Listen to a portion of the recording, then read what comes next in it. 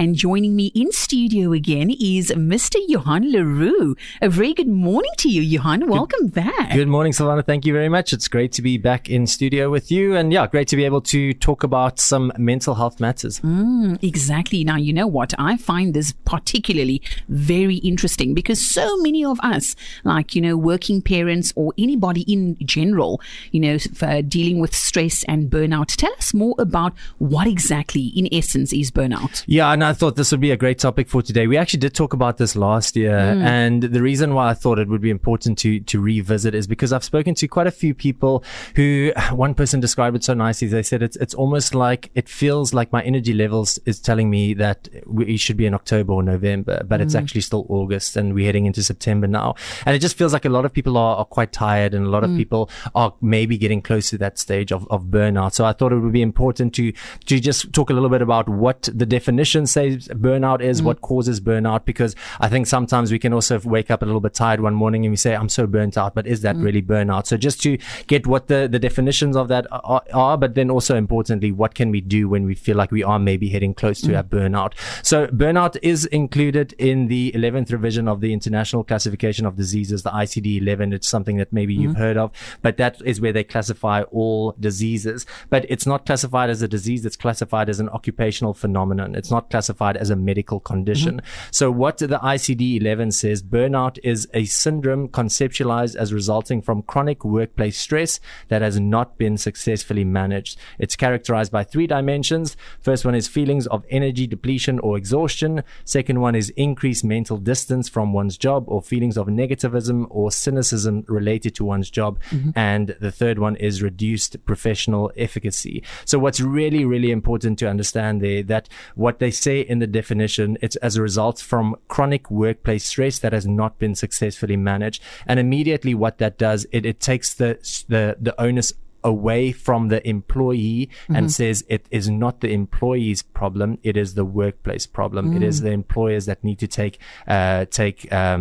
responsibility for that. Of course the employee too, but it hasn't been successfully managed. And it's really important to understand that all parties need to play a role in burnout. It's not like one person is feeling burnt out at work, well, that's that employee's problem, because it probably comes from a bigger systemic problem in the company. So what can happen if it is untreated? It can cause somebody to become depressed. It can cause somebody to become anxious, distracted, and just not able to function as well as work. And it can also have a knock-on effect outside of relationships as well, outside of workplace and in other relationship as well. And I think what's really important to understand that burnout can be something quite serious, and it is something that we do need to take seriously for ourselves if we're working at a company, but also for workplaces. It is something that needs to be addressed and managed very effectively. Absolutely. Now, Johan, I have to ask you, what are the main reasons, or what are some of the main causes of burnout? What causes that burnout? Yeah, so there's a lot of research that has been done recently on what causes burnout, because I think previously it was just decided that burnout is if you work too much, and that is part of it, but there are a lot more areas to explore. So one of the models that I like to use, it's called the 6 areas of work-life model. And so they say that these 6 areas do contribute to burnout. So one is workload. If we're working too much, we're working too long hours, that contributes to burnout. But the other areas are things like lack of control. If we feel like we are just being told to do what at work all the time, but we don't actually have any control of how we do that, that can make us feel quite helpless at work and make us feel like we are getting close to burnout. Another one is lack of recognition. If we feel like our work is getting unnoticed, often employers think, well, you get your paycheck at the end of the month and that should be good enough. And I mean, that is how we are rewarded for our work and essentially why we do work. But it's important also to recognize when somebody does go beyond, above and beyond, and does a little bit extra. If there's a lack of community in the workplace, which is often experienced in companies, that can also contribute to workout. If you feel you're not part of something bigger, there's not that community feel. If you feel like there's not fairness at work, and that can be sometimes that you are given unclear expectations, you're not exactly sure how to do it, or you're expected to do a lot of work, but you're not given the right tools to do the work, or if you're just not getting enough support support, especially if you're new at a company and you maybe have only been there for less than a year and you just expected to know everything, but you're not offered some support. That can also contribute to burnout.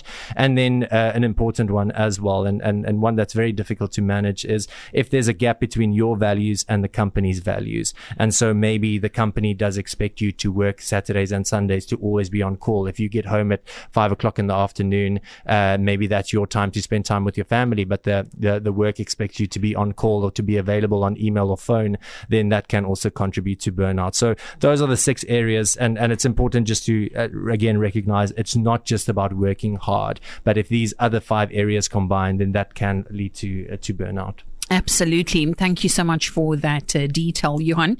Now, I have to ask you, so when you are experiencing a burnout, okay, how do you go about dealing with that? What are some of the things that you can do, to handle it and to deal with those burnouts? Yeah, I think very, very importantly, and it feels like something that we talk often about when we're talking about anxiety or depression, or maybe just feeling a little bit uncomfortable, or even something like burnout, is we need to recognize when we start feeling like that, and as quickly as possible. Often we wait and we think, what is this uncomfortable feeling, or I'm not really enjoying my job, but we just push through, and then eventually it gets to a place where we can't handle that anymore. So the first thing is to recognize when we start experiencing some of these symptoms of burnout. And so that might mean something like excessive stress at work, just feeling fatigued, not able to get up in the morning, not able to sleep the night before because we're so anxious. We typically have the Sunday night blues because we don't want to go to work the next morning, or we wake up on Monday and we just actually want to pull the cover back over our head because we don't want to get back to work. So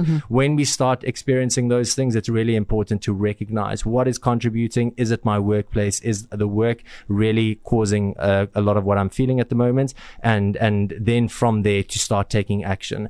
This is the part that's difficult because we do need to work. We do need to rely on an income. It's not like we're in a position to, many of us are not in a position to say, okay, I quit and this is what's best for my mental health, because we need to balance that. So important to evaluate your options, and again, evaluate your options at work. Some workplaces are amazing like this. They have a great HR team and you can really go to them with anything and it's going to be kept confidential. But sometimes you also hear about HR maybe not playing that role, and I think that's important to just really do what's best for you. Find people in the company that you can trust, and just go and discuss your specific concerns. If you have a great supervisor or a manager or a boss, and just say to them how you are experiencing work at the moment, and find a way to work together, to not just put the blame on the company, but just to collaboratively say, this is something that we want to work. It's maybe me that's experiencing this, but how can we work together? And always with the goal of the better that you feel at work, the better work you're going to produce. And so it's a win-win situation for employee and company. Another option is to seek support, whether that's with co-workers or friends or loved ones at home, maybe even going to somebody with like a counselor or a psychologist and say, I'm not sure what to do with how I'm feeling at work. Often companies do have employee assistance programs, the EAPs, and to take advantage of the relevant service. If you don't know, then ask your company, do you offer some psychological services? Do you offer counseling? Can I go through you to go and talk about some of what's happening? But also really important there that you feel it's a space that you can talk and it's going to be kept confidential. I think other things that we often talk about on the show as well is just to do the basics right, to make sure that when you are not at work, to make sure that you're getting enough sleep and making sure that you eat healthy, trying to do some exercise when you can, trying to do a relaxing activity when you can, maybe on the way to work, do a mindfulness exercise, or maybe just listen to a nice relaxing story, whatever is going to help you. And then, as we always suggest, mindfulness is really important, especially at the workplace. When you're feeling like things are getting overwhelming, you're feeling like things are just happening a little bit too much, mindfulness is really just that act of focusing on being aware of what's happening in that moment, allowing yourself to just feel what you feel. And often we get so critical of ourselves because we think we're at work and we stress, and then we get critical and we judge why we are feeling like that. But often just allowing ourselves to feel like that is quite healing in itself, and just realize it's okay for me to feel what I'm feeling at the moment, and then that moment of that feeling is also going to pass. But there are specific mindfulness activities. There are some great apps that you can go to. I'm not we don't work for any of these companies, but you can download the Calm app, you can download the Headspace app. Often they have very good free versions as well, just with a few basic activities, breathing exercises, and it all helps us to just refocus, just feel what we feel in the moment, and then it means that we are able to handle the work stresses a little bit better as well. But again, burnout is isn't something that just all of a sudden goes away by itself. It needs to be a collaborative approach between the employee and the employer as well. Absolutely. Well, if you've just tuned in, this is Helderberg FM, and I'm chatting to Johan Roux, who is in studio with me. Johan, I have to ask you, so, you get a lot of employee wellness, in companies as well. What are your thoughts on that? I think that's really good. I think what is happening at the moment, and it seems like in COVID, this really did make a big change, as people or companies are taking their employees' wellness a lot more seriously. So they are making these programs available, and they are making spaces at work available where you can have some downtime. We can maybe take half an hour to just do some yoga or something like that. Yes. But I think what's also important is that often that doesn't just fix everything. It looks good for the companies, and that's why a lot of companies do it. But there might be a deeper problem. There might be this unrealistic expectation that you need to be on call all the time. Like we said, if there's that gap between your values and the company's values, then unfortunately having a half an hour of quiet or peaceful time isn't going to do that much, because you're going to get home in the afternoon and you feel like, I can't just put my phone away because I want to spend time with my family. And that's where it's important. It's always a conversation. Of course, sometimes you do need to be on call. Sometimes the work demands that of you. Sometimes you need to put in extra hours because that is what needs to happen.